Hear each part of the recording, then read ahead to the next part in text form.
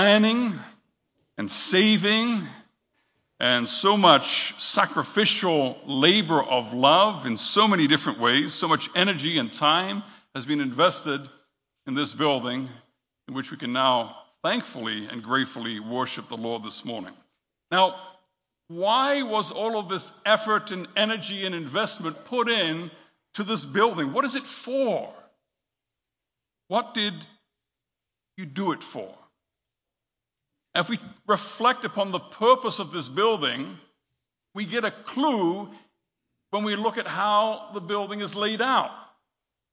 The pews are all pointing in a direction. And that direction is right here, the pulpit. Why is that? It's because from this pulpit, the Word of God is proclaimed. And that's what everything focuses on. And that's what everything is about. And that's why we have this building, because God calls His church to worship. And when we gather before Him, He speaks to us in the preaching of the gospel, spoken, and in the preaching of the gospel, visible in the sacrament.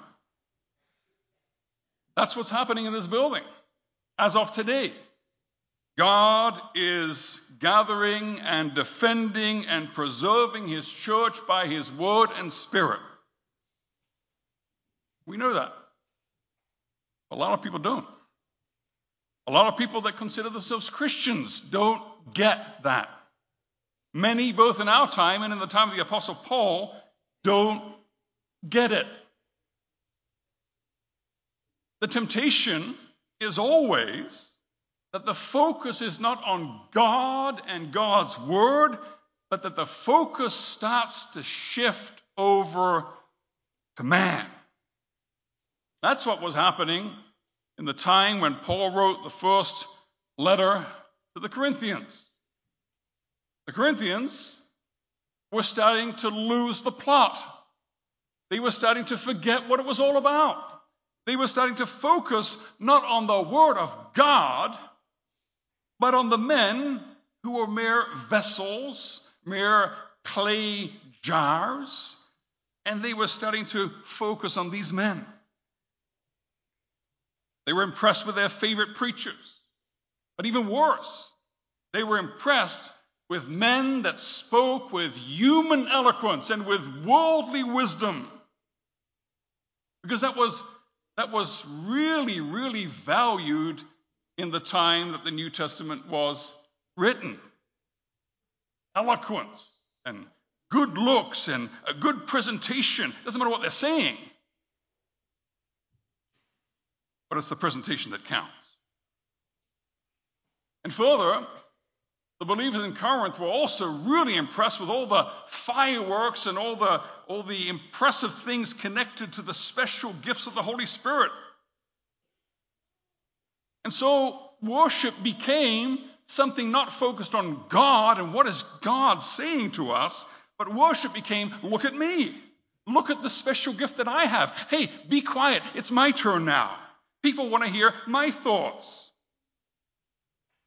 Let's make things more seeker-friendly. Let's adapt things to the world's tastes and the world's understanding.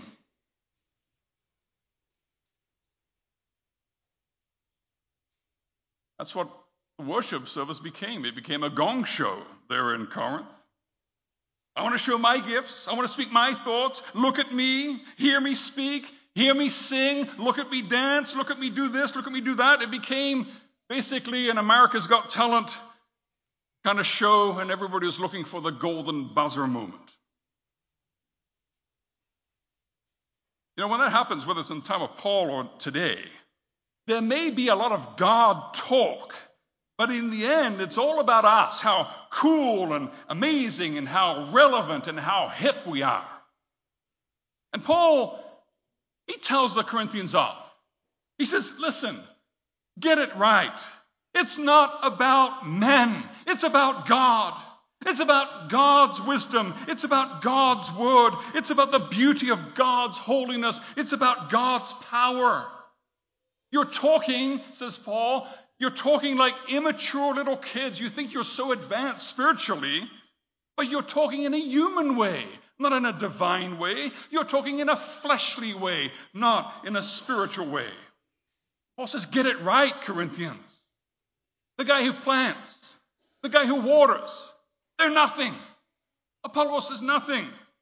I am nothing. We're not important. It's about God. We're laboring with God on God's project.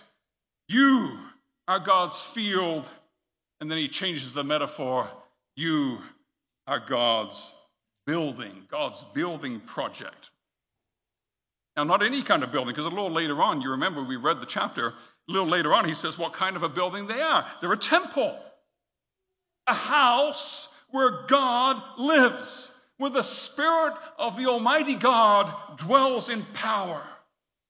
And Paul says, that's who you are, congregation. And that's true for the Corinthians, and that's true too also for the congregation in St. Albert.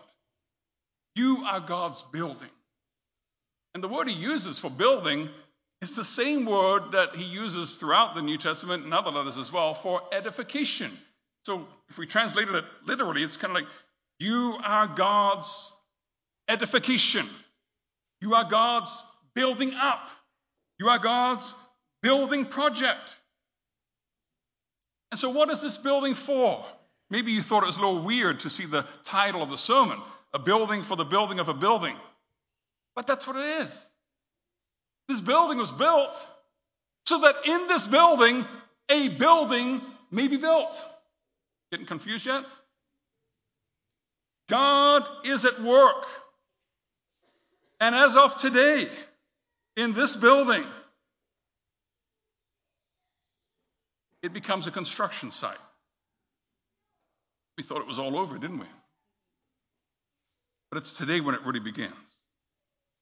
It becomes a construction site for a building far more glorious and beautiful than this beautiful building is. It becomes a construction site for a building made of living stones that are being formed and shaped and prepared to be part of this breathtaking and eternal cathedral, the Church Catholic, all tribes and tongues and nations, a multitude which no man can number, the temple of the Holy Spirit. That's what God is doing in this place. It's not about us in the first place. It's about what he is doing. In every time, in every age, the temptation is to look to the wisdom of man. Cool hipster preachers and worship leaders, really awesome singers and praise groups and lighting and glitzy presentation, we think that will attract the world. We say with Paul, no, it's not about man. It's not about what man thinks or feels or wants or is attracted to. It's about God. And when we know that, and when we hold on to that, then we love the foolishness of preaching. Because that's the last thing that's going to attract people, right? We want to attract people to the gospel. Why do we have one person sit up at the front and talk for half an hour or more? It's foolishness to the world. And yet, the foolishness of the world is the wisdom of God. It's the foolishness of preaching that is the power which feeds and makes grow the church of the living God. Because the preaching is the very speaking of God. And when God speaks, things happen. Do you remember, children, in Genesis chapter 1, when God made the heavens and the earth and it was all still formless and dark? And when God speaks, what happens? Things happen. God says, let there be light. Light. God says, let there be trees and animals and humans. And it happens. Now, preachers may come and go. And elders come and go. God doesn't need or depend on one specific person to do certain things. His kingdom will advance with power. His church will be gathered, defended, and preserved by his word and spirit. And we get to participate with God in this heavenly building project. That's what he says in verse 9. We are God's fellow workers. This is the workshop of the Holy Spirit. When the Holy Spirit is present and the Word of God is present, then things happen. Dead sinners are brought to life. Hard hearts of unbelief are softened and regenerated and become believing and love the Lord. And that's why those of us who believe in the power of the Word of God love to have our children in worship as soon as they can be. Because we know that our little children too need to hear the gospel. They need to have the Holy Spirit working in their little hearts. Change them. From this pulpit, the Word of God comes. And it does something. Let's open the Bible for a second to Ephesians chapter 4 and have a look at that chapter. In Ephesians chapter 4, verse 11, Paul's talking about the offices in the church. He says he gave apostles, prophets, evangelists, shepherds, and teachers to equip the saints for the work of ministry, for building, there's the word, for building up the body of Christ,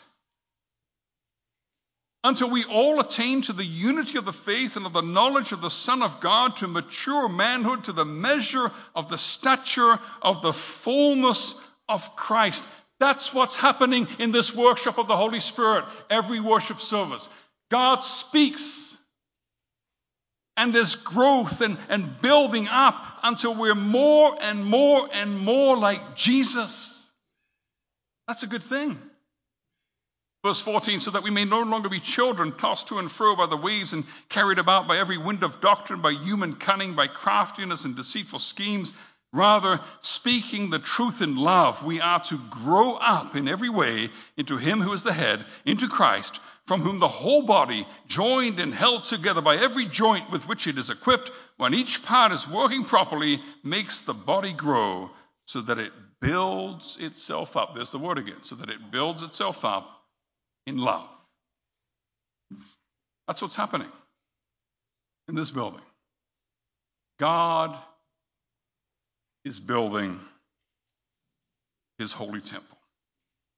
And so, from the power of the word brought to us from the pulpit and taught to us and applied to us by the elders and the deacons in the home visits and in the counseling, by the catechists and the catechism classrooms, by the Word of God applied and taught by the parents and by the teachers at school and at home, by the Word of God ministered to one another in love as we meet together in Bible studies and as we visit each other and fellowship with one another. It's all building, building, building.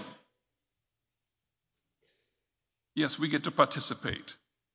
We get to contribute to God's building project. Now, how should we do that? Well, Paul, in this chapter that's before us, he talks of a very important first step. It has to be built on the foundation. And we know that's important. Imagine, for instance, if this auditorium was built off the foundation. What would happen coming winter and the spring afterwards? The thing would fall down. It needs to be on a foundation.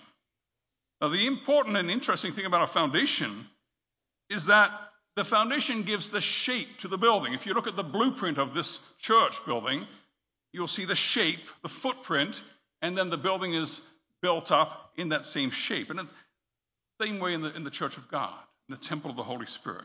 The foundation, says Paul, is Christ. And that means Christ gives the shape. You can see from a mile off what the foundation is of the church. It is in the shape of Christ.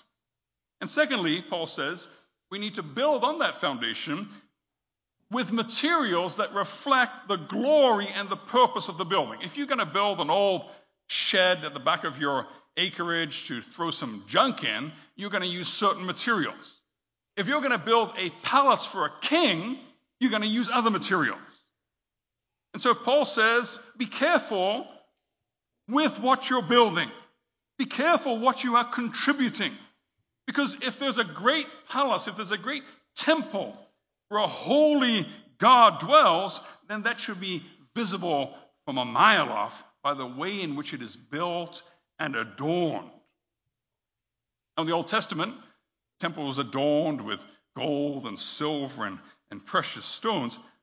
What is the way that the spiritual temple of God in the New Testament is adorned and made beautiful? Well, we saw that at the end of Ephesians chapter 4. Church is built up in love. And if we turn to Galatians for a second, Galatians chapter 5, and we look at verse 22,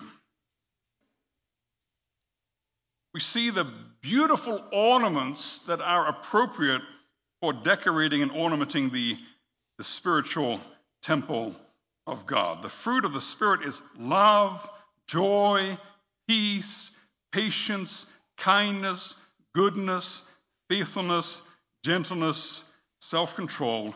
Against such things there is no law.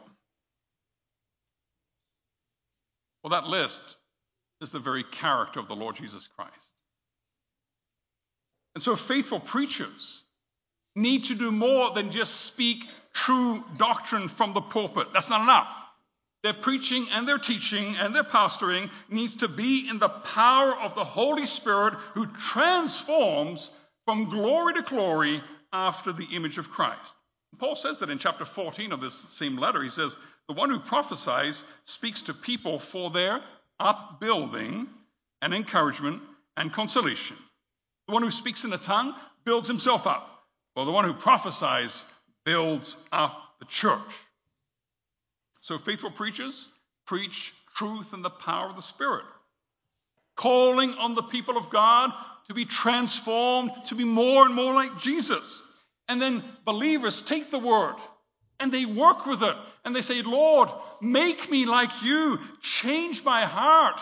Help me to mortify the flesh and help me to live in newness of life. And then we help each other, don't we? We encourage one another in holiness. We build each other up. And Paul says in chapter 14, he says, since you are eager for manifestations of the Spirit, strive to excel in building up the church. I want to pause here for a second, because you often don't see that. You see a person that considers himself very spiritual. Often those people in the church sow division and discord and a party spirit. I remember many years ago I was talking to a certain fellow, and he was working in a community, a certain community, as a teacher. And I hadn't seen him for a long time, so I just said, how are things going? How do you like it here? He said, well, it's hard. I said, what's hard? He says, it's hard when you realize that you're talking to the students, you're talking to the parents, you're talking about a Christian school, Christian community. He says, when you realize that you're up here and they're down here. I was so stunned, I didn't say anything. I was just absolutely stunned. When people think they're full of the Spirit, and that moves them to a life of arrogance and criticism and despising the work of God in the ordinary means of grace and in the ordinary living out of the gospel in families, then maybe it's not the Spirit of God that is moving them. If you're eager for manifestations of the Spirit, strive to excel in building up the church. And again in verse 26 of chapter 14, let all things be done for building up. So that's what we do as faithful believers. We use the word and we build each other up and we encourage each other to be more like Jesus. And then faithful elders, they do the same thing. They govern for edification. They don't govern the church according to their thoughts or their pet theological hobby horses, or they don't divide the church with their opinions. No. In the second letter to the Corinthians, chapter 10, Paul says, our authority as leaders, which the Lord gave you, was for building up and not for destroying. And he says the same thing in chapter 13. The authority that the Lord has given in the church is for building up and not for tearing down. And that applies to the authority in the home as well. Mums and dads, you take the word which you receive in the preaching, and which you read in the word, and which you study in the Bible studies, and powered by that word, you are preparing in your home living stones that will be part of the eternal dwelling place of God. And as you teach the Bible stories, and as you correct the children's behavior and seek to pastor their hearts, and as you review the catechism with them, you're molding their characters with scripture and with prayer, and you're building up the church. And when all this building is going on, powered by the word, driven by the Spirit, teaching us in corporate worship, and applying the word in our homes and lives, then of the congregation it can be said, God is in the midst of her. When we're building one another up in love, then of the congregation it can be said what Jesus said, they shall know that you are my disciples. Not by the really cool worship services that you hold that attract the world. No, by your love. And when the Holy Spirit is building up the church by the word, then we see Psalm 48. And we look at Zion's mount, and we walk around Zion's citadels, and we count her towers and crenelles, and we see her walls and her strong foundations, and we say, this is the dwelling place of God. Now you can build well, but you can build poorly too, and Paul talks about that in this chapter. He talks about building on this glorious foundation with stuff which is useless, which will burn up one day. That happens. The foundation was there, but I didn't build well on it. I did a shoddy job. That can happen as a pastor, as an elder, as a deacon, as a parent, as a teacher. And that, you know when that happens? That happens when we're too impressed with our own opinion or our own pet theological hobby horses. We're too focused on ourselves. We're too open at looking at things from the world's point of view. We start to really lose trust in the power of the simplicity of preaching. And that can happen in all kinds of ways. Pastors can get carried away with their own eloquence. They can try to build their own brand and become more and more visible online and in real life. Parents can get more focused on economic thriving than on the spiritual thriving of their children. Members can get carried away with an issue or with a group with a factious spirit. And Paul says, if you're not contributing good stuff to build up the body of Christ, to build up the church of God, then one day those bad contributions are going to be burned up. You may be saved as though through the fire of God's righteous judgment, but everything that you contributed, which was subpar and shoddy, God will just wipe away one day. God is merciful. He saves repentant sinners. But you don't want to be that person. You don't want to be that person at the end of your life or at the final day that you look back and say, wow, yeah, that wasn't really a good contribution. So let's examine ourselves. What useless things am I focusing on? What contributions to the body am I making that will need to be burned up and purified out of the church because they are useless and worthless? There's a way of building badly, which is even worse. And that's a way of contributing to the building of God's temple, which actually ruins things and destroys things. Sometimes negligence and unfaithfulness crosses a line. It's not just a badly done job, but it goes off the foundation. It doesn't just build poorly with poor materials, but it damages and it ruins. And Paul says, you be careful. Because God will judge he who ruins and destroys the temple of God. Imagine that during the construction of this building, every night somebody came with a sledgehammer and put it through the drywall and the windows and the stained glass. I don't think Brother Smeeding would have been too impressed every morning. That's not what we want to see. People coming in to destroy and to break down.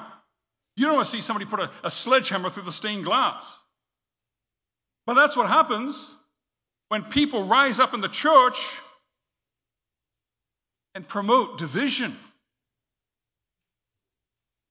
And they promote and contribute things which destroy the fellowship and destroy the communion.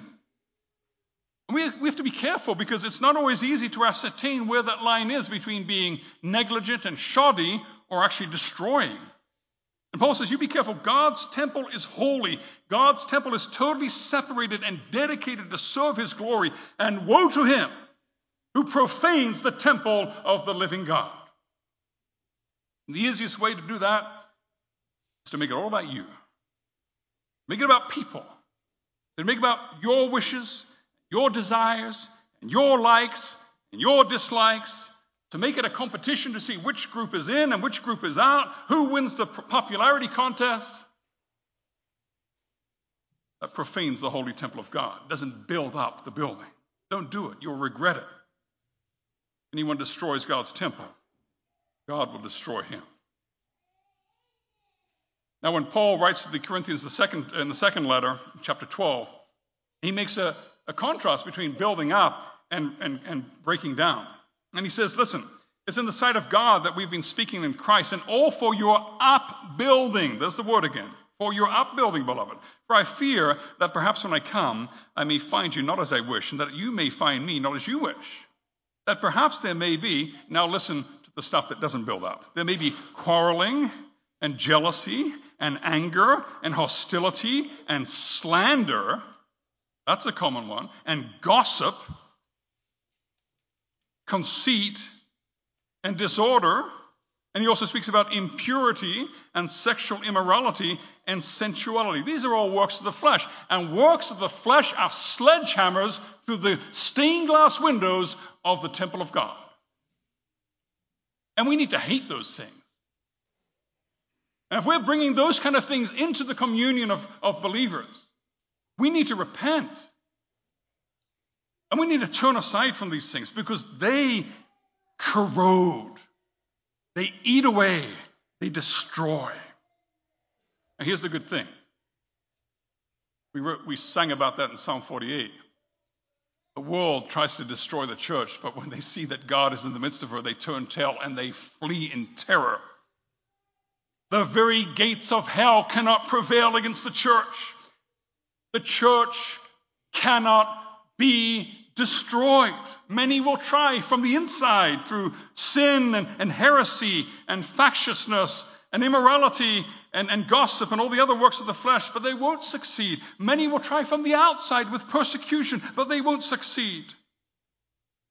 The winds and the floods of schism and persecution cannot level the church, because it is built on the foundation. It is built on the rock, and that rock is Christ. So if anybody wants to try to destroy the church, he's going to find out that he will end up being destroyed. So we are God's building. And we get to participate with God in the building of this building. You can build badly or you can build well. And you can even perhaps try to destroy, even though you won't succeed in destroying anything or anyone but yourself. But one day, the building that's being constructed in this workshop of the Holy Spirit, this construction site, one day it's going to be finished. And this is kind of exciting, because on that day, this beautiful building around us right now will burn. Just moved in, I know, but it's going to be destroyed. And that's exciting, isn't it? Exciting.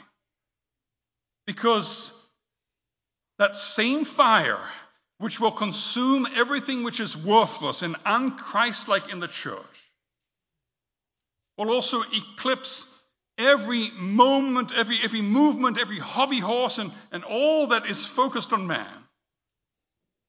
And when we come to the final day, we will see the building of God, the temple of God, complete and beautiful and whole and holy and perfect and like the dawn, beautiful as the moon, bright as the sun, awesome as an army with banners. You know what happens when the rocket ship blasts off into space? Those supports that have been holding it on the launching pad fall away in that ball of fire. That's what's going to happen to this building. It's a support temporarily until the final glorious manifestation of that infinite and eternal cathedral in which we will dwell forever and of which we are living stones. The holy city Jerusalem, coming down from heaven from God, having the glory of God, its radiance like a most rare jewel, like a jasper, clear as crystal. The church Catholic, complete, every believer from every nation, from every time, and from every place in a perfect, blessed, and eternal communion. God's building will be complete, perfect, glorious. And then we're not going to need this one anymore. We're very happy, aren't we, as a congregation, to be here today, enjoying this gift of God.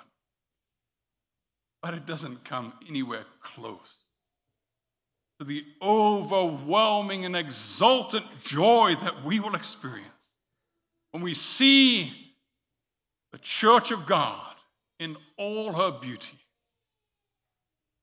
The worship and the joy on that day will be indescribable, and it will never end. Amen.